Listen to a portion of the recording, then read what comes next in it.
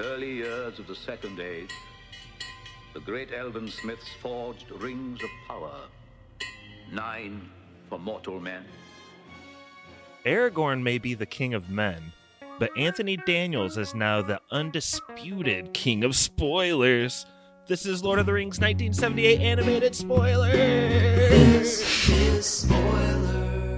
Ugh, Anthony Daniels. Ugh. The king we deserve. No, it's not.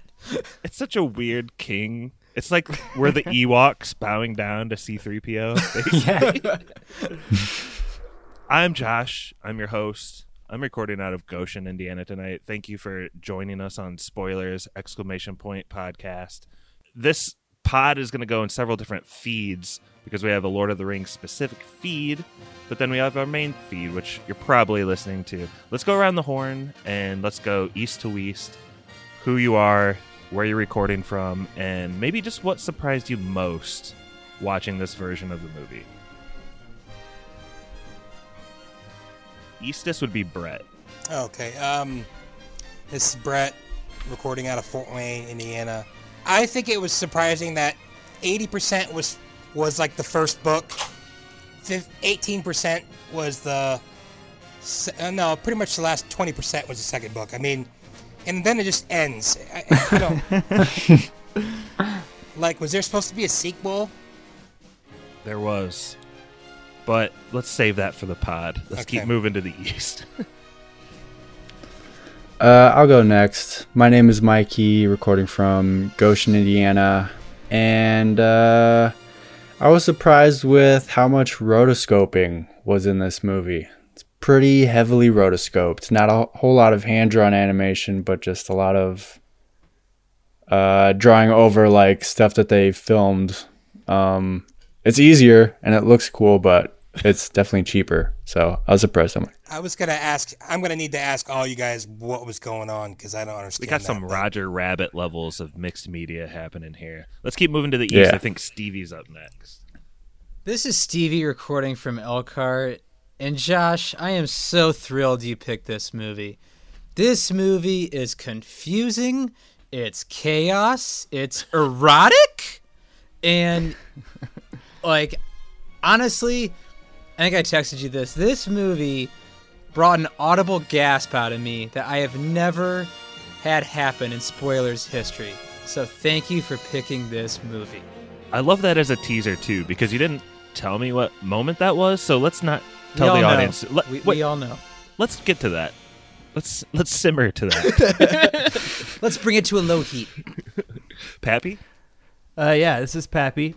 What's not keeping it to a low heat, Josh, is that Lord of the Rings feed just had its biggest week of plays since we launched it, which is pretty exciting. It's like 3 months after we launched it. But awesome. What surprised me about this movie is I thought I had seen the whole thing, but then I remembered once I started watching it, I actually watched it while having a psychedelic experience with and it got to the prancing pony scene. And it was too much for both of us, and we had to turn it off and go swim in the pool. I remember being traumatized by that. Cool down swim. Sounds real smart. 7 for the dwarf lords, 3 for the tall elf kings. But then the Dark Lord learned the craft of ring making and made the Master Ring. The one ring to rule them all. This is Corey, recording out of Simi Valley, California. I'm the Westist. I'm out here in the Shire.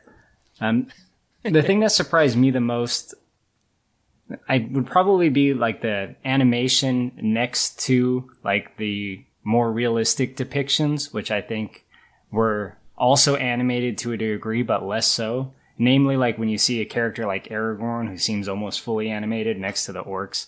So that clash was the thing that surprised me the most. I knew this was going to be an animated movie, but I wasn't expecting any of that. Cool. So that's everyone on the pod. Thanks for the introductions. We all know the story of Lord of the Rings, and so I don't want to go through plot point by plot point, but we do need to kind of travel with them a bit, and we can talk about the animation and the weird crap that happens along the way. Stevie, we see basically silhouettes on bold screens, and they start telling the history of the ring. With the One Ring, Middle-earth's his, and he cannot be overcome. As the last alliance of men and elves fell beneath his power, he did not notice the heroic shadow who slipped in. Yeah, so when I was expecting, I've never seen this movie before, and you said Lord of the Rings animated. I love Lord of the Rings. I love animation. How could this movie go wrong? By not starting with animation. I let out an oh my god when it's just red light and black silhouettes, and they're retelling the story of how the ring came to be.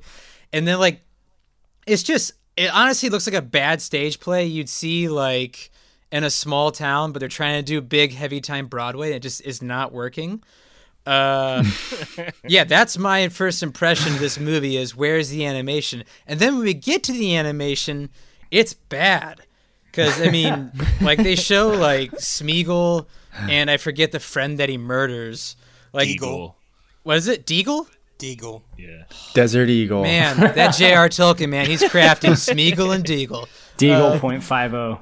That's a copy right there. Smeagol and Deagle. But, yeah, this movie threw me for a loop instantly, and I was hooked. So, yeah, that's me. I think we've done 6 episodes on just the first movie by Peter Jackson, so I guess we're all Lord of the Rings buffs.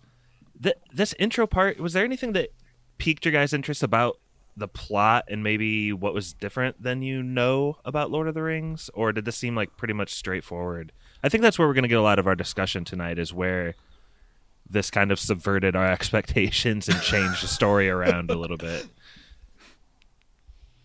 Well, we got to see Smeagol actually kill Deagle in this, right? We don't get to see that in the Lord of the Rings movies, right? And I'm going to keep it. Oh, are you indeed, my love? Yeah, we do. He chokes them in the third movie. Yeah. Oh, in we the gotta third wait movie. that far. I thought it was I don't pretty know. straightforward, Josh. Was there any differences? Well, they didn't go through the whole history of mankind itself necessarily. Thank God. I don't know. I guess I went with you, Stevie. I was really transfixed on, like, what is this silhouetting they're doing? And just, like, Well, like- music. Go ahead. It's shadow theater. Well, like, I think Corey had a good point. Like, I honestly think if, like, someone could pull off, like, a whole YouTube video of, like, Fellowship in this style, I would actually be pretty captivated by it. But, like, it's the inconsistency, right? It's like this, then jumping to rotoscoping, then jumping to animation, to, like, live-action hybrid. Like, I didn't think it looked that bad, per se. It's just a little disorienting. Brett disagrees. Yeah. Nah, go ahead. Well, it's even, Pappy, before we even get to the animation, there's this, like, still picture that they just zoom into for, like, 20 seconds. So some of the, quote, animation is just a single drawing that they, like, push into to establish a setting, which I think is a whole nother style in and of itself. They just toss around. Yeah, and some of the paintings, when they do that, like, are quite nice looking by themselves, but it does feel strange in that I notice it. And I know they use that technique in other animated movies, especially older ones, but I don't think I notice it as much because they put in little bits of motion here and there. Somebody said at the beginning it was like a mixed media project, and that's exactly what it is. It does a lot of different stuff, and it's like very experimental, I think, for, well, maybe not for its time. The 70s, everybody was like tripping. This is like a giant acid trip, I guess, but It is. Do not recommend. Do not recommend. yeah, I wonder if that's kind of why it's in this style, because it is such psychedelic art and stuff, so it kind of makes you wonder why they chose to go that route. And none of the, like, animation from scene to scene is, like, consistent, like Pap said. It's all different techniques and stuff. It's very interesting. I don't know if there's much discussion here, Josh, but one thing that I did notice was different is that this made it very clear the amount of time that passed after Bilbo gave Frodo the ring. And I think it's like using that same painting shot, just like jumps over like a bunch of seasons. But Like, I think we talked the about that. SpongeBob guy shows up and he's like, 17 years later. 17 years later. Yeah, this movie is very explicit about 17 years, and that was like a big running joke that we had last time we covered this movie. I also enjoyed not only that coverage of time, but the aging of characters in this seems more realistic to the books. I feel like, Brett, that's a good thing to toss your way. Like, Aragorn is like 80, right? Yeah, he's definitely older. I was kind of wondering what Native American tribe he was actually part of. Redcorn tribe. Okay. Yeah, I thought they didn't really age Bilbo probably like he would have been when they saw him the first time. I thought that was kind of a mistake. And then maybe it's just because it was maybe geared towards kids. They didn't really think the kids would understand how he would age so much. But like we know, it's because he was freaking old, and then he takes the ring off. I mean, he doesn't have the ring anymore, and then he just ages rapidly. But yeah, I think they portrayed Aragorn pretty well. Like he's older, he's more seasoned, and and Gimli is like the tallest dwarf ever. So yeah, sometimes. I mean, Yeah, it's just weird. I think we can all agree, though. Having a brown person in the main cast of Lord of the Rings totally ruined it. Great call by Peter Jackson to not make the same mistake. Look, Aragorn, the way he looks, like he does look like a Native American, and all that's fine, and I think he plays it well. The problem with Aragorn is that he fucking cruises around in bare legs. Yeah, That's the problem. Same with Boromir. didn't Boromir do that also? Yes, but Short shorts. he is gone as soon as he arrives in this movie. This is a breakneck pace. Yeah, I mean, so breakneck, we literally see a time lapse of seasons pass, and Gandalf comes back a little bit wary for the road because he's been finding out everything about the ring. And I would like to just stop on this plot point for a second because I actually thought the wizard battle was pretty cool to watch. Now, this was the longest animation feature film of its time. Like, nothing really came close to this besides Fantasia, but I was getting some Fantasia vibes here. I was getting some just like classic 70s wizard vibes. It was cool. Have you seen any of the Ralph Bakshi movies, Josh? Like what? Wizards? Fritz the Heavy Cat. Metal, Fritz the Cat. Yeah. I don't know. I saw Heavy Metal in college under a similar state to which I watched this the first time. And like, yeah, it's just... How much it's a acid very, did like, you drop in college? I saw Bilbo use it once before he went away. It's a very psychedelic... Enough, Corey. Play the fifth Enough. on that. But yeah, it's a very psychedelic, I don't know, style. And like, it kind of reminded me too of like, you know how there was that rumored project of like Stanley Kubrick doing Lord of the Rings with the Beatles? Like this wizard battle is kind of like what I pictured that movie being like. My favorite part is Saruman, who is sometimes called Aruman. Aruman. Yeah, right. so many times. But my favorite part is when he says, Saruman of many colors! So I guess in the initial script, in the initial dubbing, they just called Saruman Aruman because, like we said when we covered Lord of the Rings last time, Sauron versus Getting Saruman confused. is just Yeah. really confusing. I think it was Mikey who said, is Saruman like the son of Sauron? Definitely Mikey. So we changed it to Aruman, and then I think there's like a fan backlash, and so they changed it, but weren't able to change all the instances, so you're left with this mishmash of I don't know, but it kind of makes sense because the wizards have like different names depending on like who's referring to them, which I've always thought was kind of a cool thing. Not confusing at all. What talk is this? What are you saying, Saruman? Mithrandir. Josh, I have a question for you. Yeah. As someone who has seen both Fellowship and this movie, which one do you prefer from Aruman? Actually, like, beating the shit out of Gandalf, or just, like, opening his robe and arms and, like, shooting off a giant light to trap him in time? Well, the negatives about this version is that we didn't get any sneaker squeaks. I was listening for them. But I think I like the mystical way they're fighting a little bit more. It was almost like they're fighting on a ground floor and he, like, unbeknownst to Gandalf, teleported him to the top.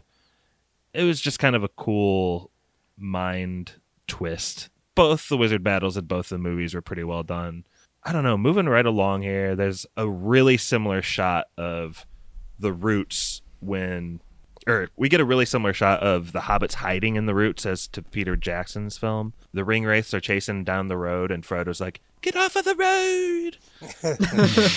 But that just brings me to like kind of a discussion question. Like, it seems like Peter Jackson was pretty aware of this film and took some of the strongest parts. I from think it. so. He directly lifted from it. He said so. The obvious one is the scene from Hunt for the Wilder People where they're hiding under the tree. I mean, that's exactly what Peter Jackson did. So I thought that was really cool. So he's a fraud. We're calling him out right now. He's No. a fraud. Fraud Jackson. I think it's a smart move. Yeah. Brett said it. Brett said it. Yeah, but Peter Jackson's Lord of the Rings is a billion times better than this. So Yes. So I think he gets a free pass. Josh, have you read these books? Yeah. What do you make of the horny ring wraith that was having a very odd Oh my gosh. Oh. audible release while being above the hobbits and looking for the ring? Stevie, as host, I would like to toss it to you to really color in that scene for the audience. Okay, so Reverse. when you first look at these ring wraiths, you're like, oh, that's kind of cool. You know, kind of these bland, kind of socialism, communist robes. You know, and you have red eyes as well.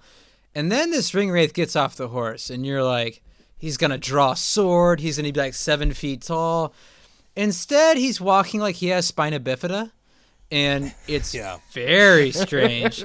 He's doing kind of like... I can't even explain how he walks. It's like his knees are hitting together.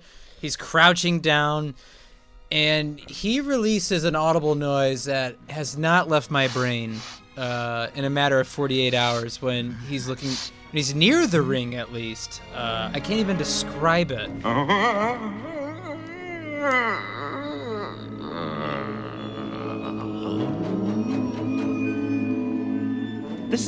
It's a fair point, though, because these writers are supposed to be like old, decrepit men. I kind of liked seeing it. Old decrepit men don't make that noise, Josh. Not without pills. That sounds like an old, decrepit man's orgasm. That's exactly what it sounds like. That's what that sounds like? They don't. Pappy. I don't want to live It's to gonna be happen to old. all sound of like? us. What? How does it sound like, Brett? Yeah, come on. You're the Pappy. You know what Pappies are like. I don't know. It's, What? Brittany said she thought it looked like the hobbits were pooping. Well, if you go back and watch it, which I'm sure nobody ever will, but they're like look like they're pinching a loaf. Just Sam. Nobody ever Just will. They're Sam. very scared. If we're talking about character design, we have to stop at Sam. Like, you guys. What do you mean? He's a very handsome boy. There's nothing wrong with Sam at all. Dude looks 95. Very special boy. Even his mannerisms, you guys, are just like, what am I supposed to think about Sam right now? What do you think about him, Pap? I mean, he honestly doesn't look like he has all of his, facilities with him. He doesn't seem like he's all the way there. And he's is very affectionate towards Frodo, which is a very strange dynamic. Very affectionate. I don't know. I mean, that's something that's been talked about since the original movies, but do you think it's stronger in this one? Oh, yeah. I did. Only time I thought that is when they were obviously going to make out. At the fire. Aragorn's telling that story. And Yeah, and they were going to make out and they get stopped. I don't think you can see where Sam's hand is, actually, if you look close Oh, enough. we know. Josh, you were very, very anti those kind of jokes when we did the original or the Peter Jackson Lord of the Rings. Yeah. Have you softened your stance? Does this make you see that there might be some subtext there potentially? I think, 2000s Sean Astin Sam, cisgender, straight dude. 1978, I think 70s Sam is gay. And I don't know if Frodo is or not, but Sam. Not that there's anything wrong with that. I didn't say there was anything wrong with it. I was doing a Seinfeld. I know. Yeah. I just think that, Sam, it's really hard to know what to take from him. Did you guys find him comedic in this at all? In what kind of way? I thought he was funnier than... I mean, he's the second funniest character, I guess. He's funny looking. Who's the first funniest, Brett? Gollum cracked me up, everything he did. He was like a crackhead who was looking for like a chocolate bar. Like he was... I got these cheeseburgers, man. Yeah, that's Let me exactly get what that I was ring. thinking of, man. I didn't know if anyone would get that reference, but got these cheeseburgers. That's exactly how he's moving. Like you can't tell me that he wasn't drawn a little bit from someone who's fiending, you know? He literally He is is, in a way. fiending. Yeah. Well, yeah, no, it's the ultimate drug he's trying to get. But yeah, I'm glad that you know that reference. That's awesome. It was quite alarming though to jump because I'd never seen this movie before. So to jump from Sean Astin Sam to this Sam was really something.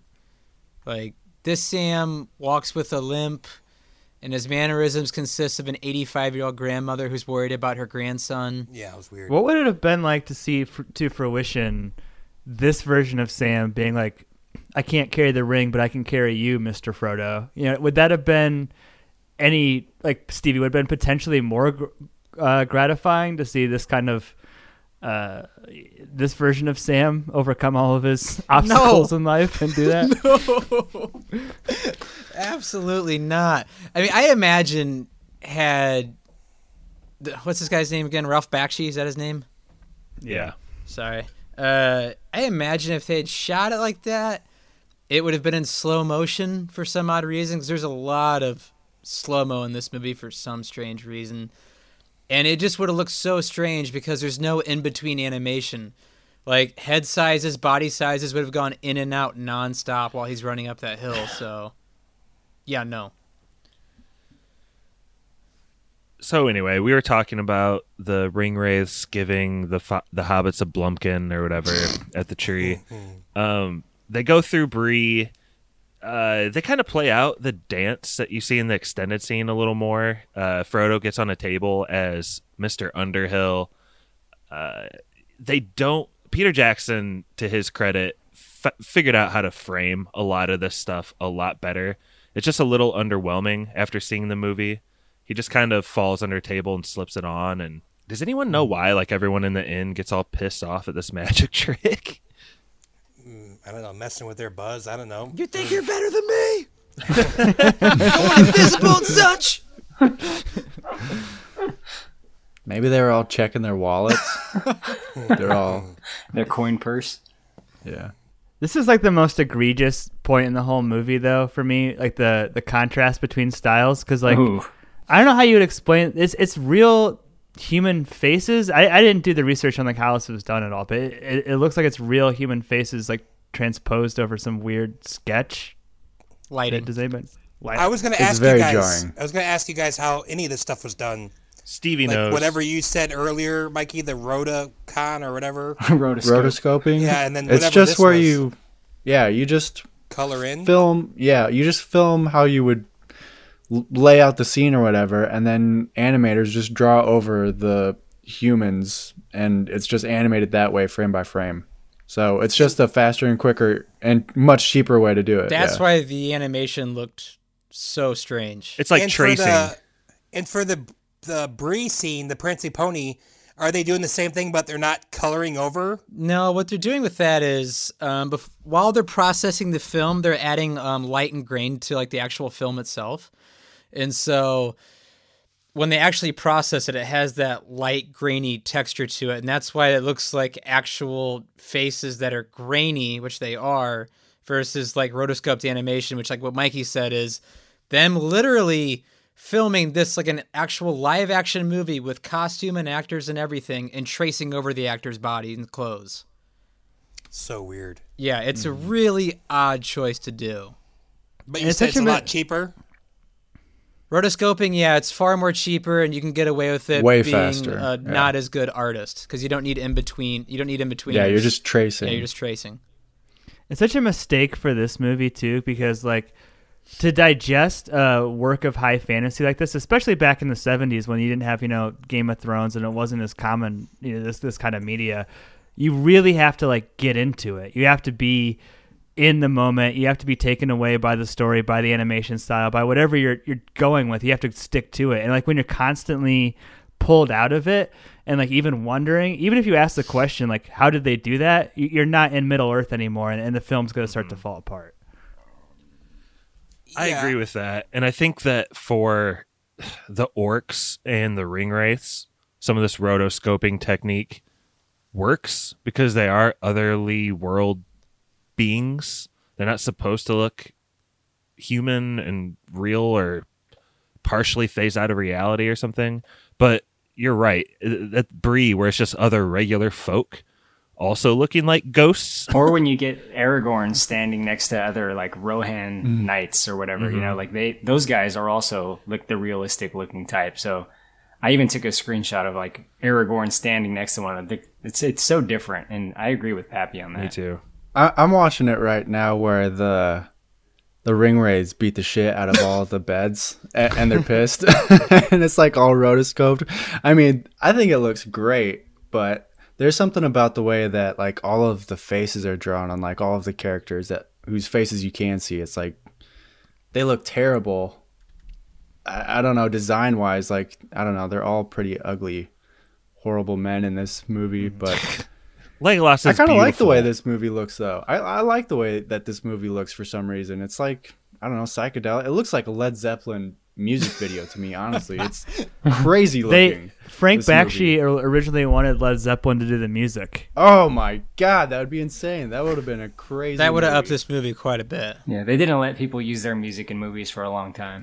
I wish Led Zeppelin after that would have made like a Dark Side of the Moon, Wizard of Oz sort of album that's supposed to be played with this. That'd be so cool.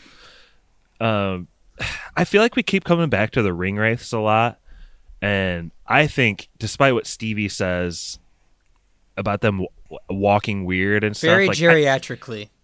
yeah, and they're old. They're hundreds of years old. I don't care. Yeah, you, but you don't they, walk like, like are that. magic. You don't walk like that. I think it's just really clear Peter Jackson used the design for them from this movie quite a bit. The scene with the beds is very similar, and I think, dare I say, what is it called, Brett? Mountaintop or pillow top? Weathertop? Weathertop. yeah. Pillow top. Pillow top mattresses. up at Mushroom Top. Off the top. I really now.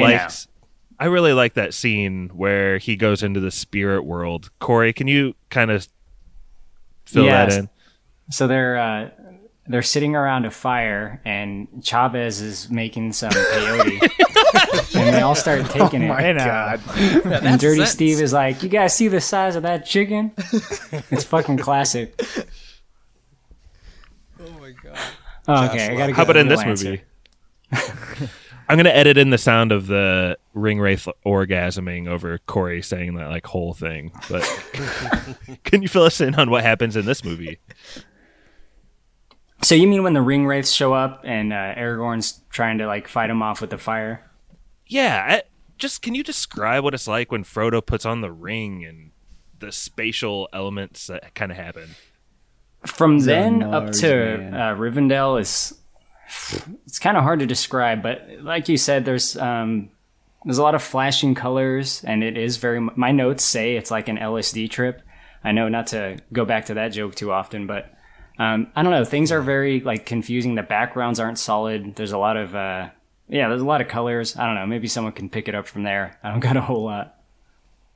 The sky is awesome. Like in a lot of this movie, he doesn't commit to having any kind of like realistic sky, like particularly here. Like I think this is like a lot of like dark green and like broad brush strokes and stuff. Like it's just like it's like a, I don't know, abstract painting for the sky. I remember that. Yeah, I remember a lot of like bright red. And there's definitely mixed media here because the ringwraiths in this other world are definitely just, it's guys being filmed. It's like, and it's filtered through in this animation. I don't know. It's like very mixed media. Like it's obviously, this is still camera work while they're having Aragorn fight these ringwraiths that are clearly men. I have a question for Brett because I don't remember what happens in the book. Like what is the actual story here? Because in the movie, he rides with that like Steven Tyler's daughter, Liv Tyler, right? Like it's what? Glorfindel. Okay, yeah. By the know way, I this. would say Corey's probably Chlorophyll. more of a. I'm actually going to re-listen to the book soon, but Corey's probably listened to it or read it more recently. But yeah, it's Glorfindel. I was like pumped. I was like, sweet, we're going to see Glorfindel. And then I was like, Legolas. It's like the first time in my life I was not pumped to see Legolas show up. Yeah, because he looks so fucking stupid. Looks like Hannibal Lecter. I said, he's not quite as hot as Orlando Bloom, is he, Brittany? She's like, no. Why don't you just continue on then, Brett? Because after, and I must say, it's a pretty stunning scene when the Ringwraiths are on horses. They chase Frodo on horseback through fields, and there's a really like 1-for-1 shot of like two of the horses coming out of the woods and kind of cutting them off that you also see in Peter Jackson's version. But they get to that river, and maybe you know its name, Brett, but this plays out the way you told us it happens in the books and not with Steve Tyler's daughter. So how does that happen? Yeah, I mean, it's pretty. I think this, besides the whole Glorfindel thing, I mean, he's the one that shows up. You know, he's one of the most powerful elves in Middle Earth. So he rides across the river, and it's pretty much exactly what happens in the book, I think, in this movie, is they cross the river, and Elrond makes the river rise up and washes them away. So I think that's the last time in the books or the movies that you see the horses. I think, which they didn't mention it in the movies, in the actual movies, but in this one they said, you know, those horses died, so they need to kind of go regroup and find other animals. So I actually Get some pterodactyls. Yeah. which is a great upgrade for them. I thought there were a couple scenes, and I'm definitely not a guy who usually catches things where I thought editing could be better. I thought this whole sequence, like a 5-minute sequence, was so weird and could have definitely been edited. Like, well, when they're both staring at each other across the river, that goes on for way too long. When he's like trying to get on the horse and run away from them, that takes way too long. Does anybody know what I'm talking about? Beyond that, he doesn't know how to end any scene. Like, every scene has like either an ending that goes on way too long, where you see the characters like look at each other affectionately for 5 seconds, or just smash cuts to a totally different location in Middle Earth. It's bizarre. I feel like another scene we'll get to later is when the orcs and the Rohirrim are like staring at each other for like 8 minutes. I had no clue what was going on in that scene. What are they doing? Like, Building tension. I'm just like, that could be cut down to a minute and a half, you know? I know, Josh, like the one scene where the two riders come out and try to cut them off, I thought that actually looked pretty cool. I just thought there were some really weird things that could have been cut down a couple minutes, and it's like weird slow-mo and... The long pauses are meant to be for John Bonham's drum fills to the movie that we never got. It's supposed to be a rock opera, guys. But the end result of all that is just an extreme feeling of awkwardness. Like, this is the most awkward movie I've seen in a long time. Oh, dude, it could have been called The Lead of the Rings. It would have been so good. It's not As we try to crawl along the plot, just to give us some sort of structure to the pod, Frodo gets to Rivendell safe. Elrond heals him, and he just kind of wakes up with Gandalf in his face, much like in the movies. Bilbo doesn't do that thing. I was waiting for it. Instead, Frodo's going to cold cock him. But I still think that scene is just so similar to the movie and similar to the writing that I think J.R.R. Tolkien laid out. Like, Bilbo put on his O face? I just think this is one of the places where the writing really shines through, and even if it's crappy animation in the 70s, like, I was still kind of glued to the screen.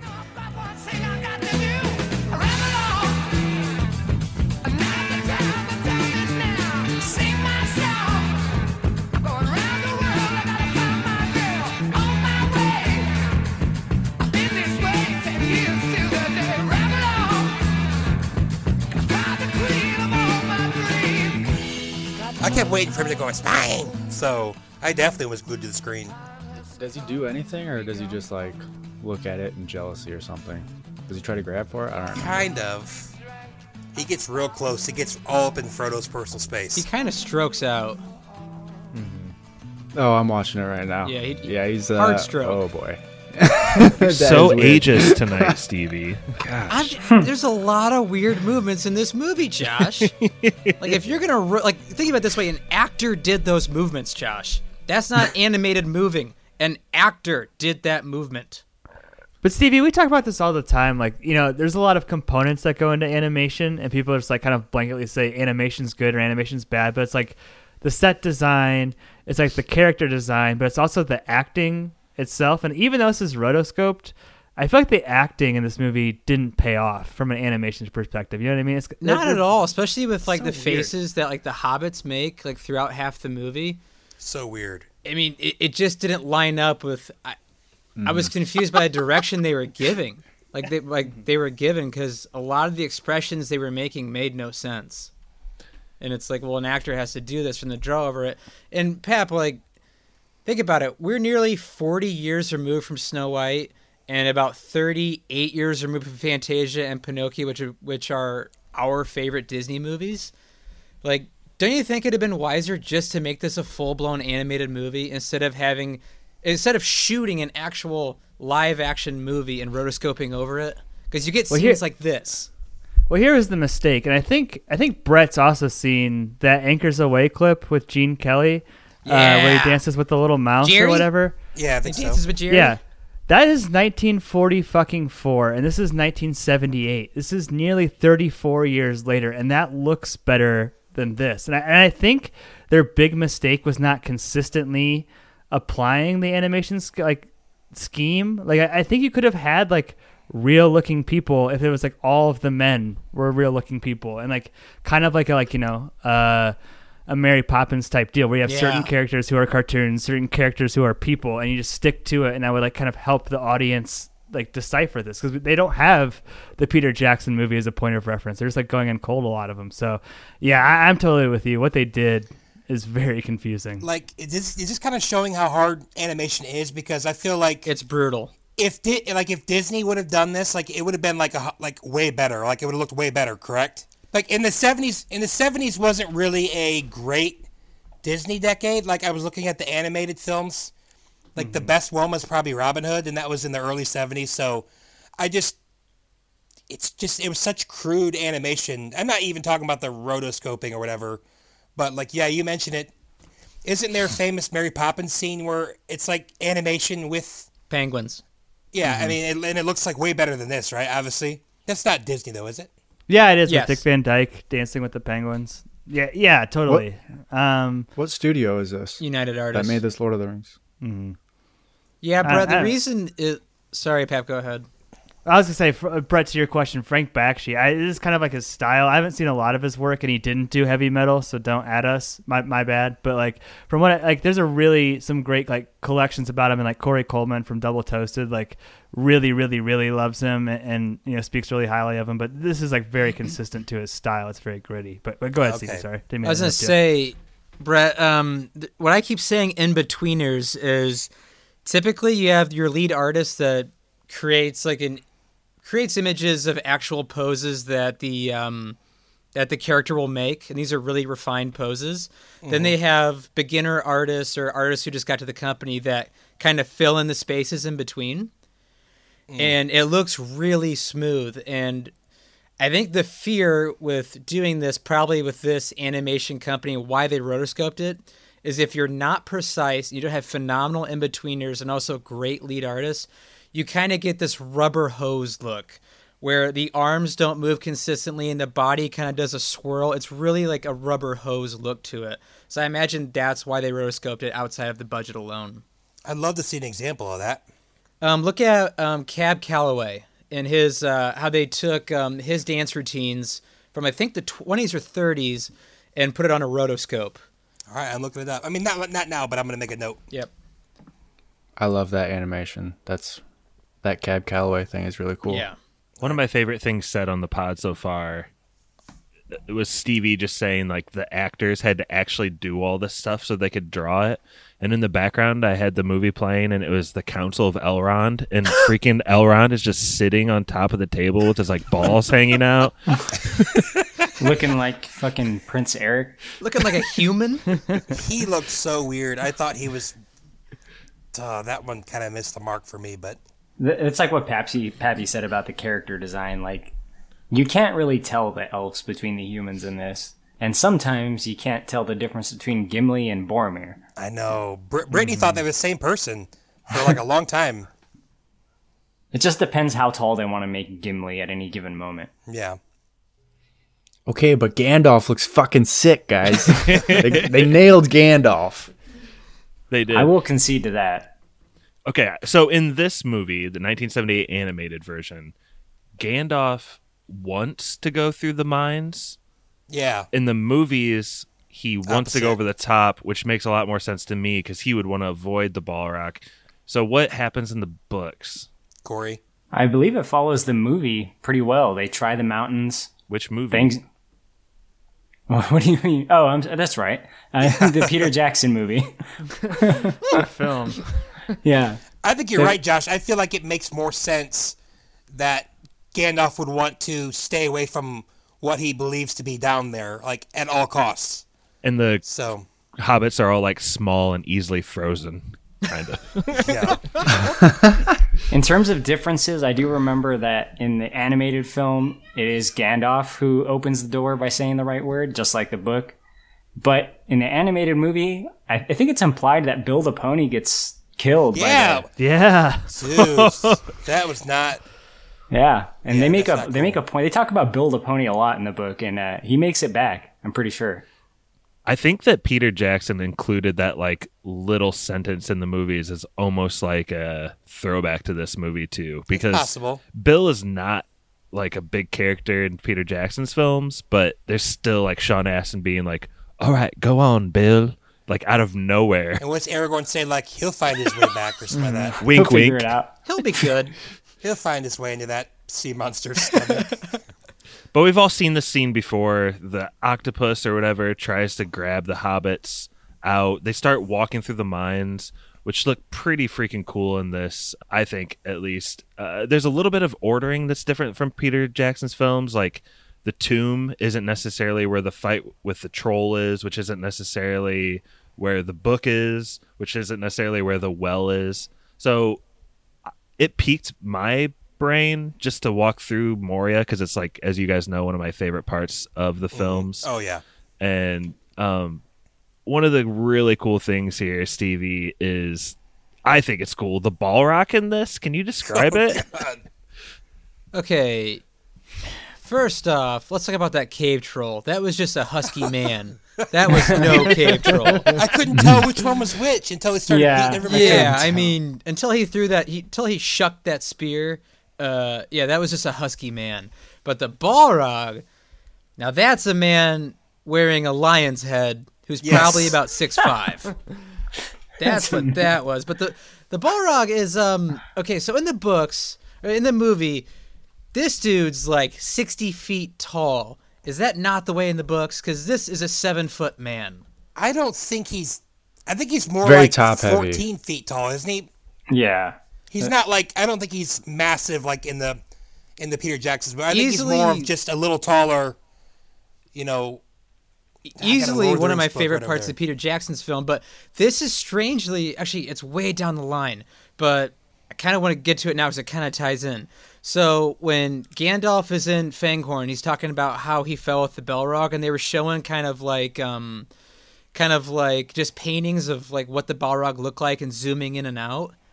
I would have been totally okay if they did that in the fight with Gandalf, because those paintings and kind of like drawings of, you know, kind of the, I guess you could say unfinished drawings or finished drawings looked what the Balrog was going to look like would have looked so cool with the fight with Gandalf.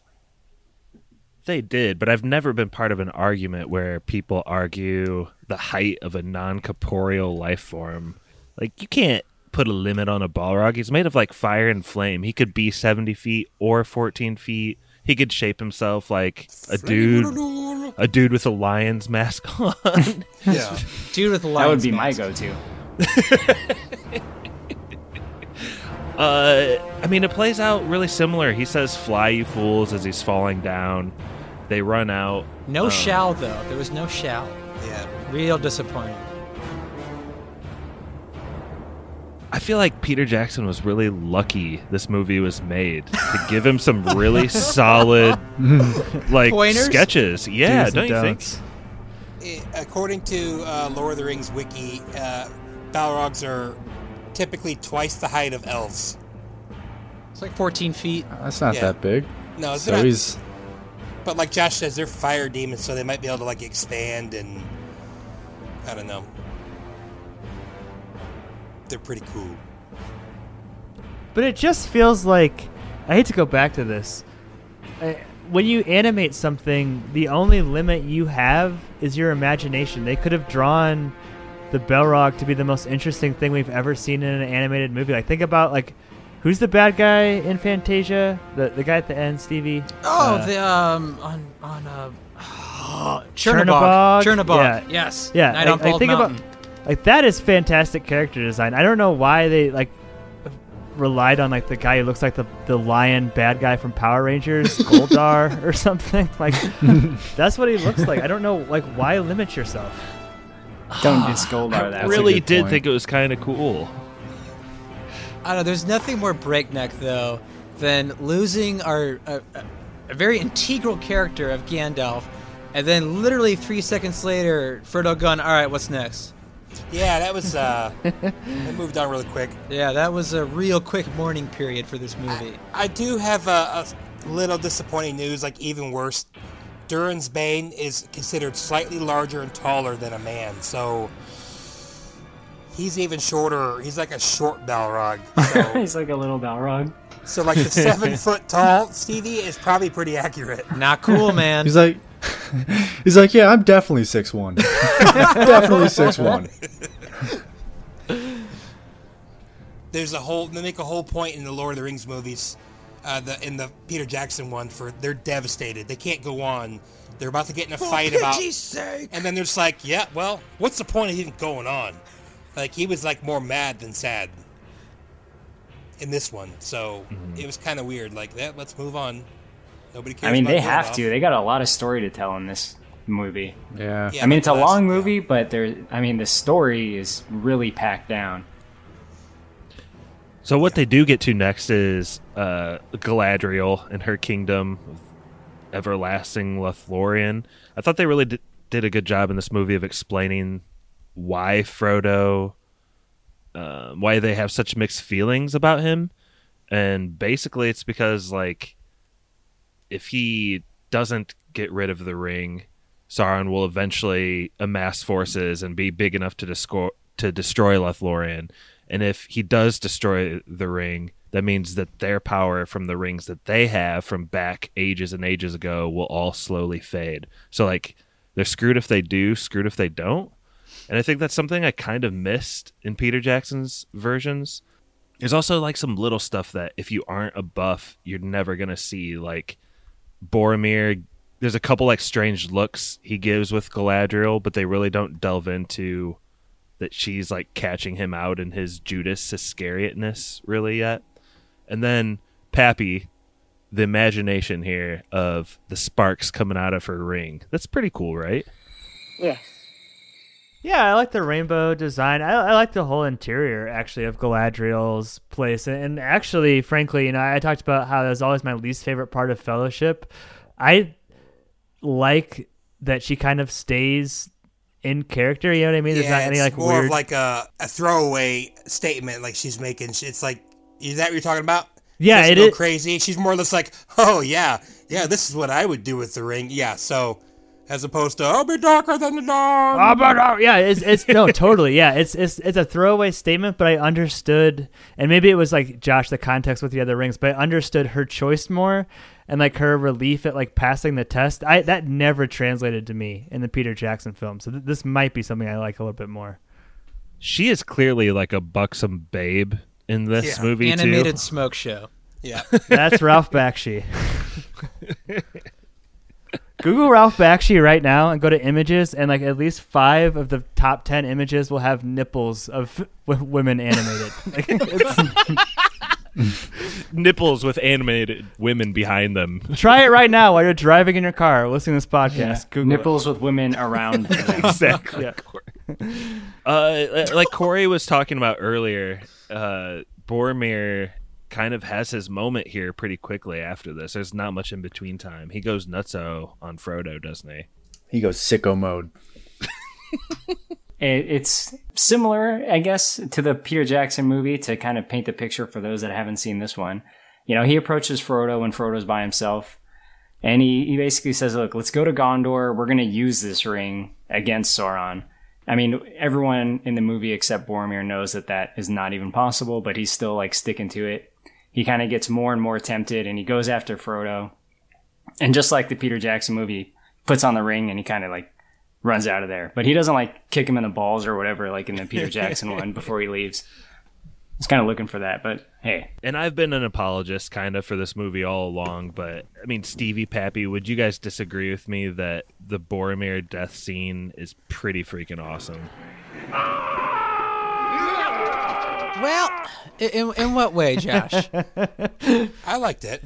I think, well, first of all, the violence is shocking. Like, he gets shot with arrows in his chest, and it's bloody in this PG movie, and there's force with the arrows. It's like driving him back. The orcs are really scary. Yeah, but it's all undercut because, like, while he's getting shot up, there's this shot of Merry and Pippin who look at each other, and they look at each other, and there's literally affection and joy on their face while this is happening. It is terribly acted by the animators. It makes no sense. Also, I mean, the animation of Boromir dying, yes, Josh, is really cool. But the live action of, like, orcs that they, like, bump into is so appalling and hard. Like, it just takes you completely out of the movie. The orcs look ridiculous. They look like, I mean, it's just so men jumping around in pantyhose.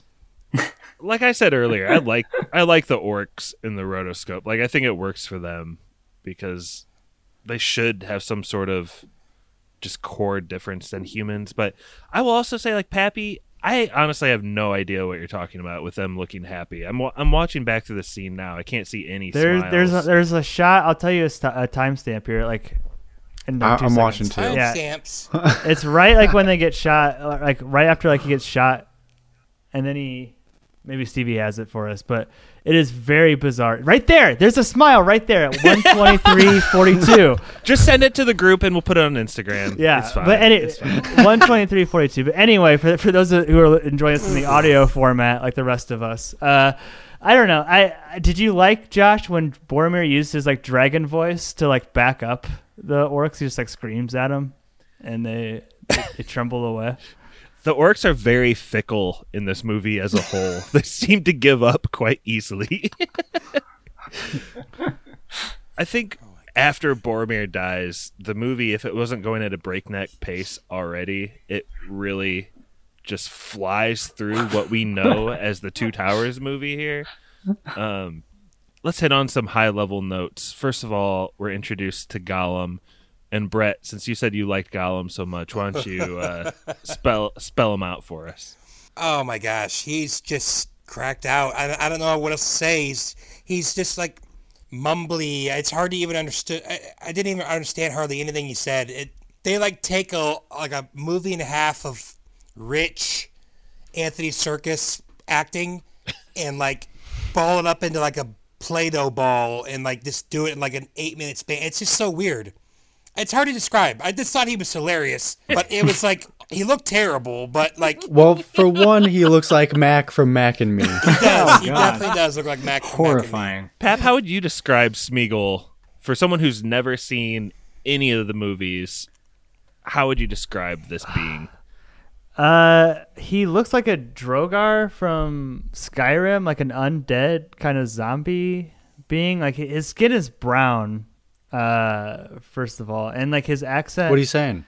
Well, no, I'm gonna say like he's not a gray skinned character. He's more like a zombie, like in Skyrim or something. But I don't know. I feel like his. Sorry, I was trying to find the screenshot of them smiling when you said that. But like I don't know. His accent is a little bit more refined at some points too. Am I wrong there? Like it seems like he would kind of like slip in and out of the Smeagol. No, I picked up on that. No time. The precious is heavy. Yes, very heavy. Smeagol knows. He just kind of like lumbers around. He looks like a cracked out Night King. But he's also just animated awkwardly. Half the time he's talking, he sounds like an upper, like rich person's butler, English butler, and the other half he's like cracked out, looking for, whatever he's looking for. It just was really weird. Like maybe it was supposed to be, the two sides of him, the Smeagol and the Gollum. Maybe that's why they were slipping in and out, but I don't know. He talks like an English butler, and he talks like Brad Pitt in Snatch. It's two sides of him. Well, Mikey, you hate long movies, and while this might be a long one, while it might be a long movie, they do a really good job of truncating what would be the two towers, like the whole Rohan, Theoden army and Isengard. Did you appreciate that not being so drawn out? I guess. I mean, it's already. Well, you have to kind of guess what was their intention. Was this going to be a 2 or 3 part movie? Like, what do you guys think? So they said it was supposed to be 2 parts, and this was named part 1 at first, but they decided not to go with that because the director and like the powers that be thought people wouldn't spend money to see it if it was only, quote, half a movie. Mm-hmm.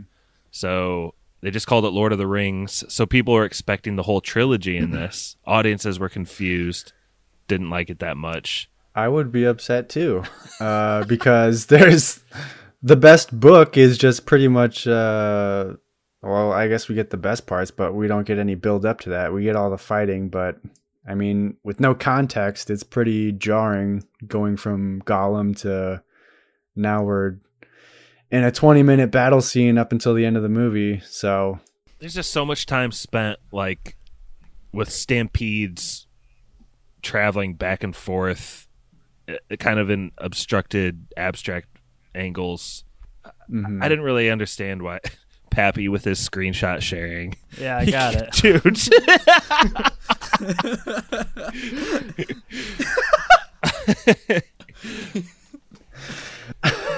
Pappy's gonna die on this hill. Let it go, Mikey. So we get a little bit of Ent action, and by a little bit, I mean they're just the basic plot points. There is a such thing called an Ent.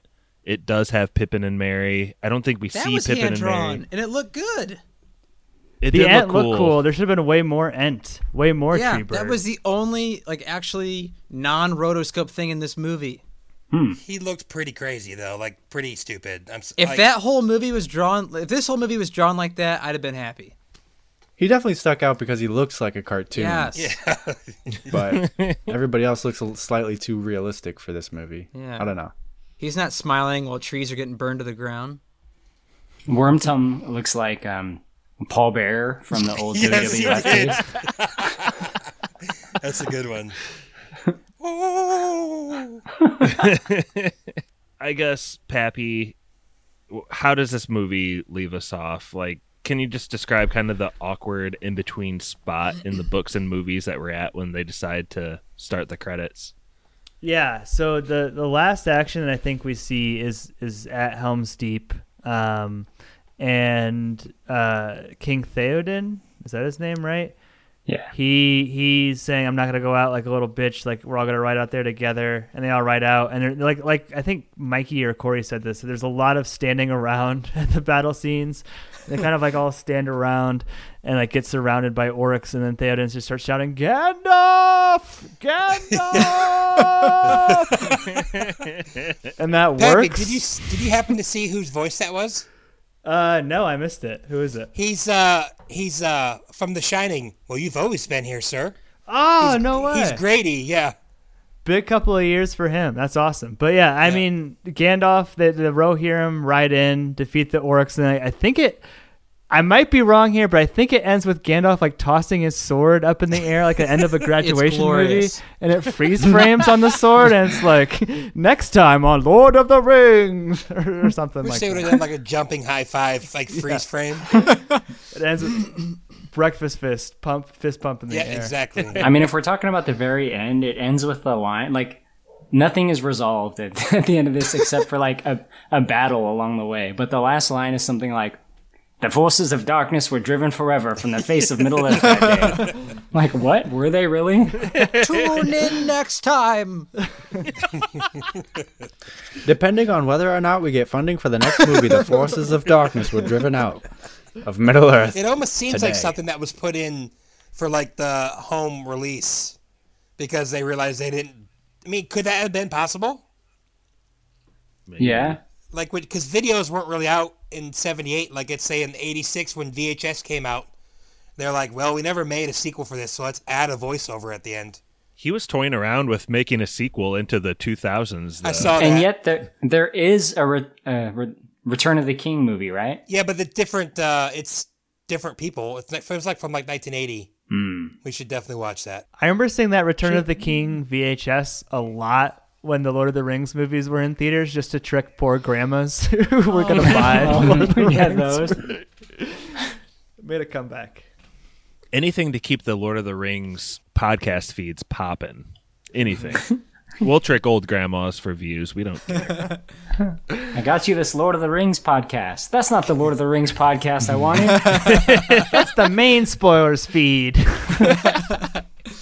Well, just my last question before we get into yes or no's is Anthony Daniels, our king of spoilers. All hail. How non of a factor is he in this one? Well, I didn't recognize him because of the red arm. Legolas, right? Yep. Ah, Legolas.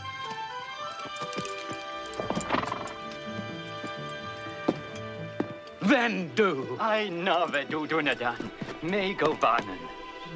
I couldn't believe how bad Legolas was at shooting arrows in this movie.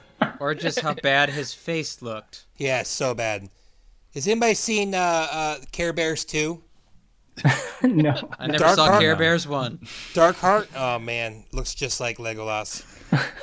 It's just like I like the guys on the podcast know because we're all in a group text thread together. I can't even convey to the audience how much it irritates me that fucking Anthony fucking Daniels has been in the most movies that we podcasted. Like, I was so happy like when I started to put together the list of the King of Spoilers, and Letterboxd helped a lot, but I was just so disappointed that for like basically 2 years now he's been the king, and he adds almost nothing to the movies that he's in.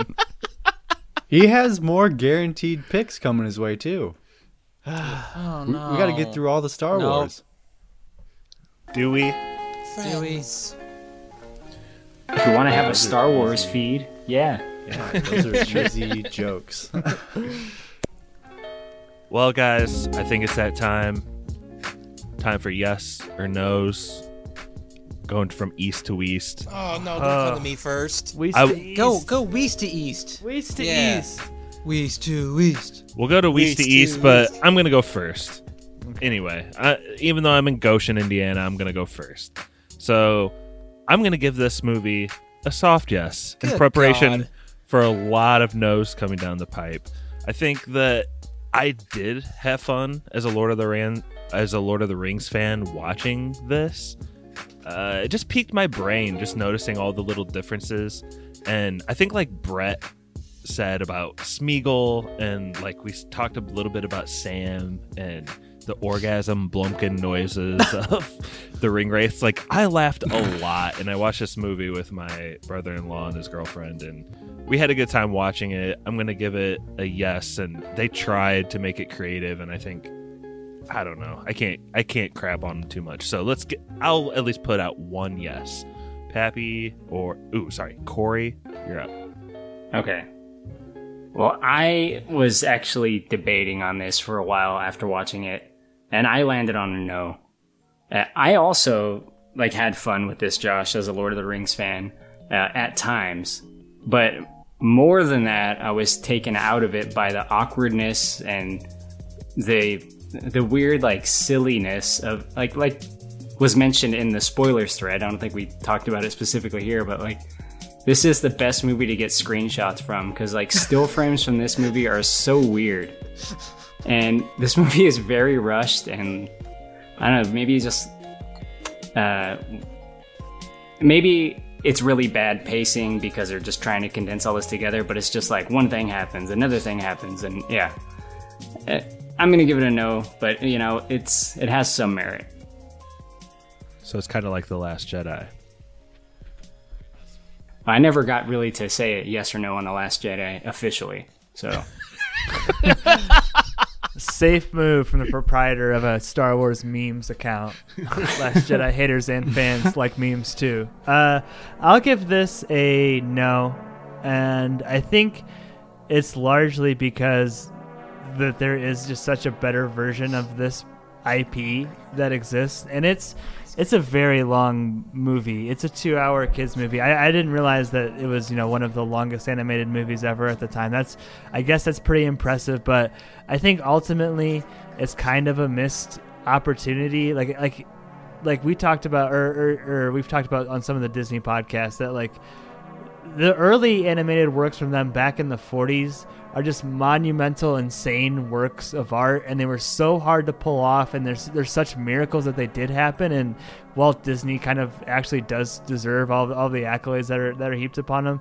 I just feel like it would take a bajillion-dollar budget for the 70s and a really dedicated team of like hardcore artists all kind of pulling in the same direction, and a production company pulling in the same direction for them to pull this off, and it just doesn't work. The conflicting styles are annoying.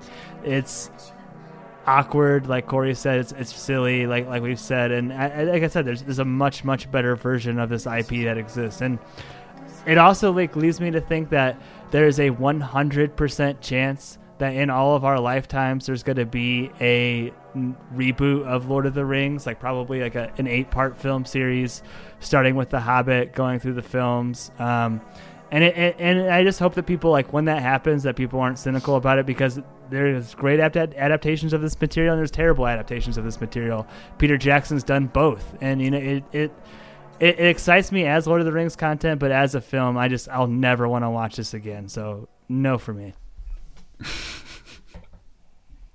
I think Stevie's up. And Stevie, within your yes or no, I think I deserve an explanation. You acted so pumped, so happy, and you've done nothing but crap on this. Come on. Dude, this movie is an experience. It didn't say it was a good experience. I mean, like, when it's supposed to be an animated movie, I don't know if they ran out of money, but seeing people, like, in a badly lit red soundstage hop around explaining kind of what led up to this movie is hilarious.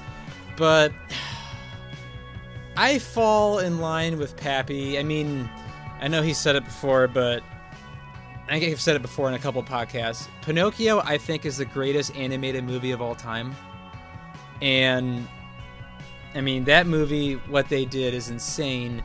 And to think almost 40 years later, they couldn't even come close, like, anywhere near what that movie was, just kind of bothers me, as well as, I mean, the conflicting styles really stick out like a sore thumb, as well as there's no character arcs in this movie whatsoever. None. Everyone is just flat the same the entire time. And I understand there's going to be a part 2, but there's also nothing is resolved in this movie whatsoever. And I think the real shining light of this movie, if I had to pick one, is the tune in next time on Lord of the Rings! Next time on Dragon Ball Z. Next time. Yeah, that's like the shining light, as well as the and forces of evil return away forever. Goodbye. I mean, that's the best part of the whole movie, which is the end. I will never watch this movie again. And that comes from someone who is a giant Lord of the Rings fan with Peter Jackson's movies. So, not a hard no. I appreciate what Bakshi tried to do. It just didn't work. And I think, half-assing or quarter-assing 3 things doesn't look good when you could just whole-ass one thing. So, yeah, it's a no. Some of that review reminded me of how, like, Pappy just crapped on Mushu from Milan because he's not Jiminy Cricket. Like, not everything can be Pinocchio, you guys. Right. No, but it's also 40 years removed, and it looks like it came out 50 years before. It's also one of the scariest cartoons ever. I think he has some more points than he's not Jiminy Cricket. Like, he was saying, like, the usefulness of the whatever. Thank you, Corey. He's definitely no Jiminy Cricket. And a man who is a Jiminy Cricket, Brett. I don't know. Is it Mikey yet? Oh, yeah, sorry, Mikey. Mushu Mikey. You know what? I think it's all right visually because the whole Led Zeppelin thing has got me really rethinking what this was intended to be, because as a visual, like, music visual, I don't know, just like experience, it would be amazing to listen to like some Led Zeppelin. I think it looks great if there was like some rock music to the backdrop of this. As a movie, describing and going through the story of Lord of the Rings, it's not good. So I'll give it a yes on the looks. I'll say watch it the way God intended and get super high and put the volume on low and then just listen to Led Zeppelin. And I think you'll have a much better time, because the acting in it is terrible. The animation is kind of off, but I think that would be covered up with music pretty well. But it's not a good movie. And they really just press fast forward on like the last third of this story. So we never get the second half, and it's really abrupt ending. But I don't know, man. I honestly think it was totally meant to be like a musical visual experience, because it's just so bad. Like, I don't know. I think they got like halfway done through it. They realized Led Zeppelin was going to let them use the music. And then it's like, shit, we have all of this money invested into all of this animation, this crappy animation that was supposed to just be a music video. And we got to do something with it. I don't know. That's what it feels like to me, honestly. So I'll give it a soft yes. Mikey, you and I should make a Topher Grace Star Wars Led Zeppelin version of this movie. I was thinking of that. Like, I already have the video, and I could just download some Led Zeppelin. You could probably edit something pretty interesting and fun to watch in like 10 minutes. Even if it's just some orgasm faces, like montage.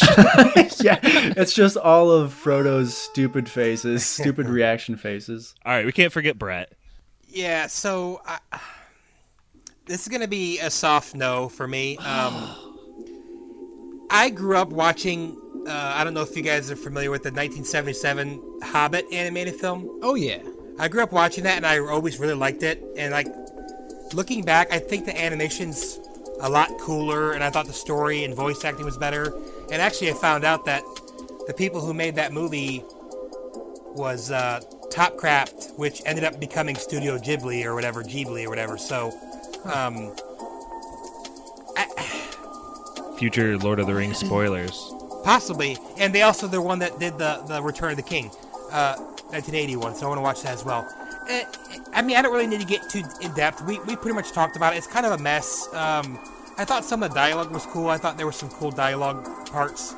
Like Pappy brought up, I thought that Galadriel scene was cool. And I'm a Galadriel going crazy scene defender, but I still like this kind of aloof, throwaway conversation that she had.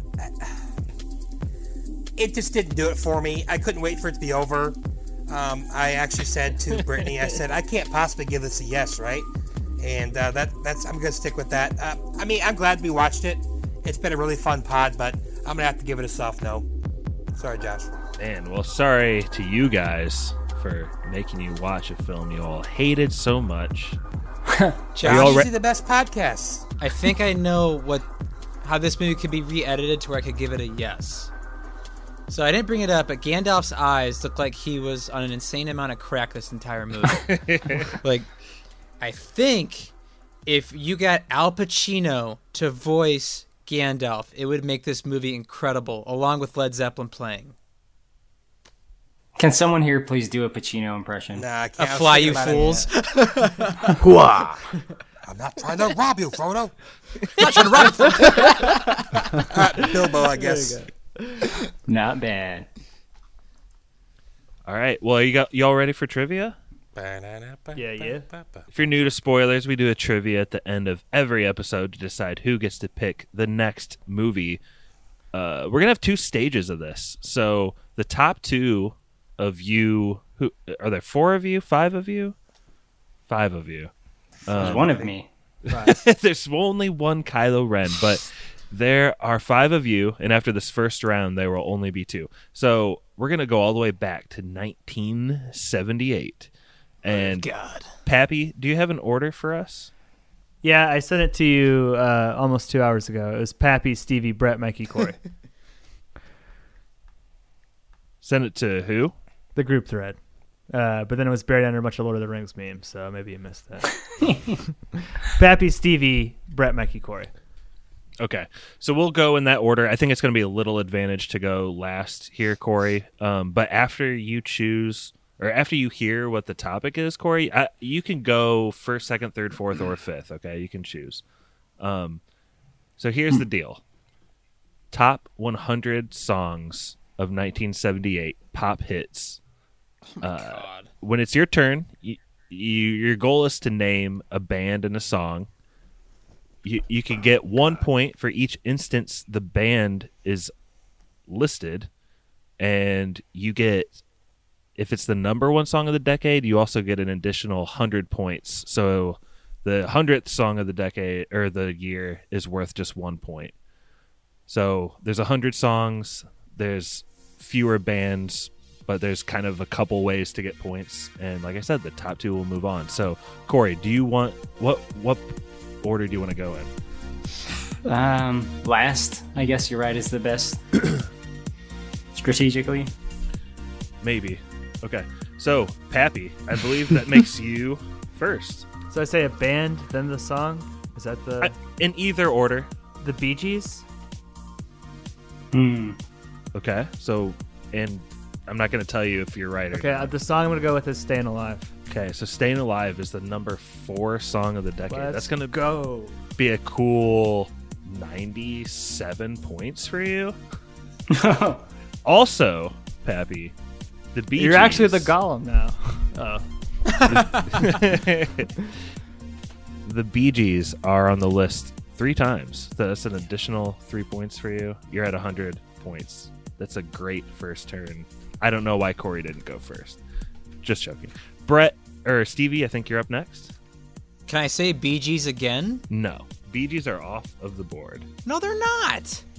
But he already said there were 2 more songs. So. You can say another song by them. No, screw it. But you will not get the 3 points. Try to screw me out of a victory again. Kansas. Right. So. Oh, I have to name a song now? Yeah. Oh, Dust in the Wind. Dust in the Wind is 39th. So I believe that's 61 points. But Kansas is only on the list once, so 61 plus 1. Brett. I don't know the name of the song, but I'm going to go with Andy Gibb, who may have had the number 1 song of that decade. I'm going to go with Our Love, Don't Throw It Away, or something like that. I don't know. Our Love. Don't throw it away.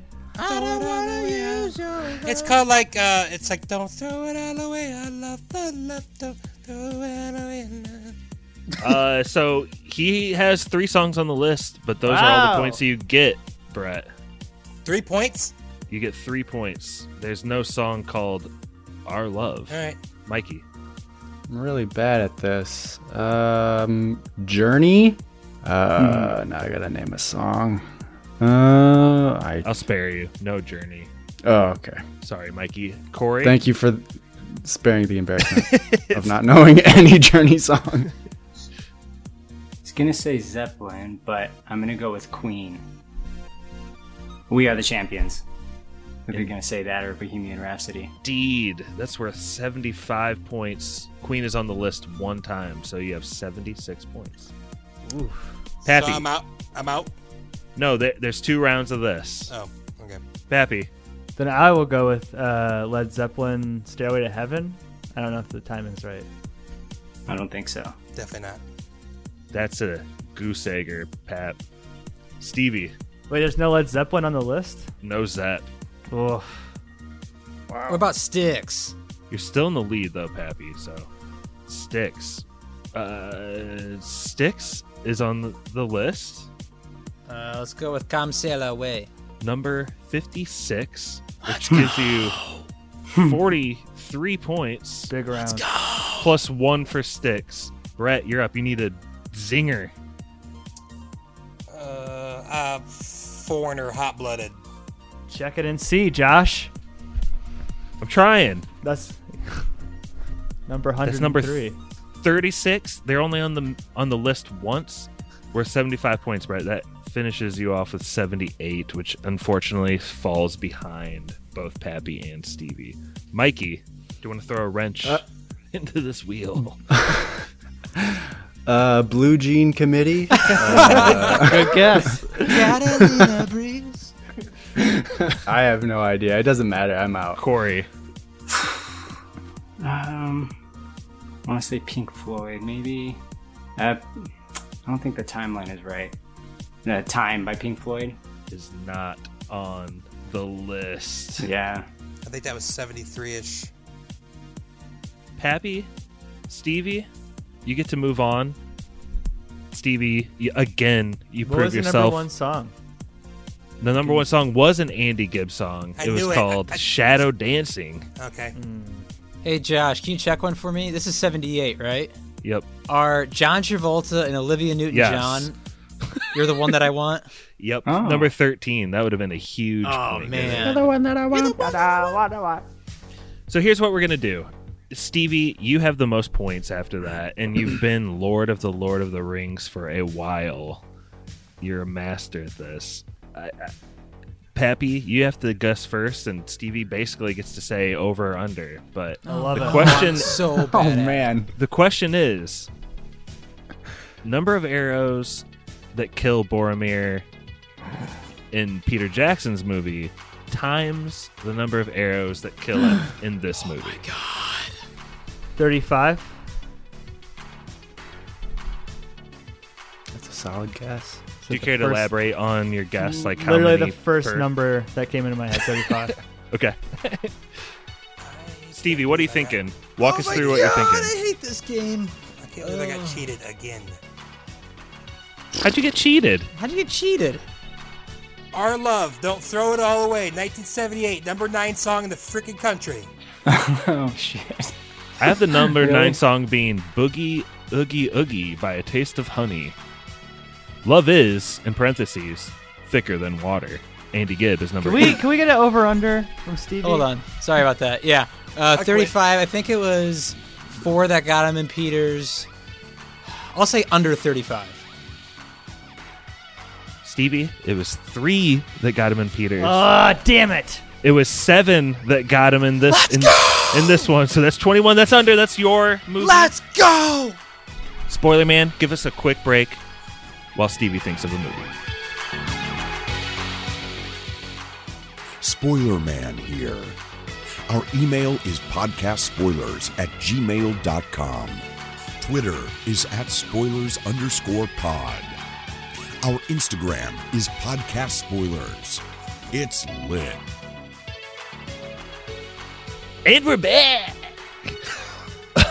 So just in case anyone was wondering, I got that awesome list of 1978 songs that Brett disputed in the break from musicoutfitters.com. So there may be some inaccuracies in there, but that's the list we went with. Stevie, what movie did you come up with? So, as you guys know, I love mindless martial arts movies, and I feel like we need to make Jean-Claude Van Damme the king of spoilers once and for all. So, I am going to go with... Got a ways to go. I'm going to go with a movie that is near and dear to my heart, and that is Jean-Claude Van Damme's Kickboxer. Yes. Nice. Hell yeah. I feel like we already did this movie. No. We did. It was called Bloodsport. We did Bloodsport and Time Cop. Kickboxer's fun, too. So, Pappy, if anyone's listening to this on the Lord of the Rings feed, they should switch over to the spoilers feed to listen to Kickboxer, right? Exactly, yeah. And if you could please give us both ratings. Like I said, the Lord of the Rings feed got more plays like 5 months after we made it than it did when we initially made it. So hopefully it keeps on growing. So wherever you're listening to us, please show us some love for all the effort we put in. Indeed, and that's it for Spoilers Lord of the Rings today. Thanks you all for joining us. That was Spoilers.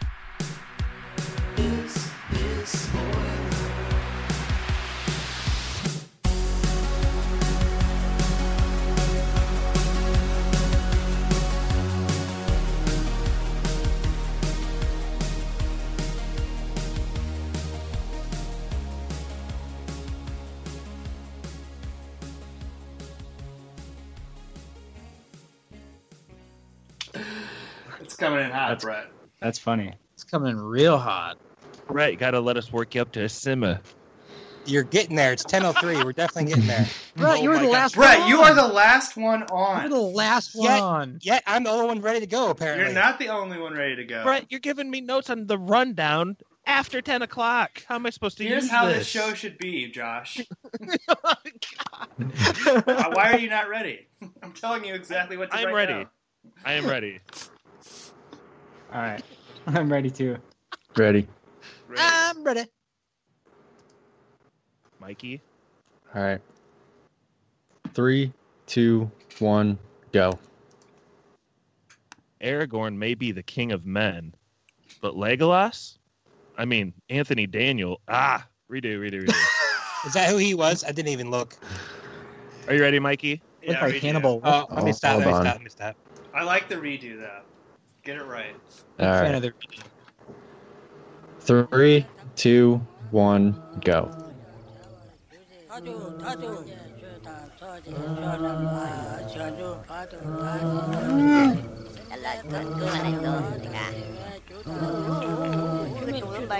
I could be mistaken. They're using a very primitive dialect, but I do believe they think I am some sort of god.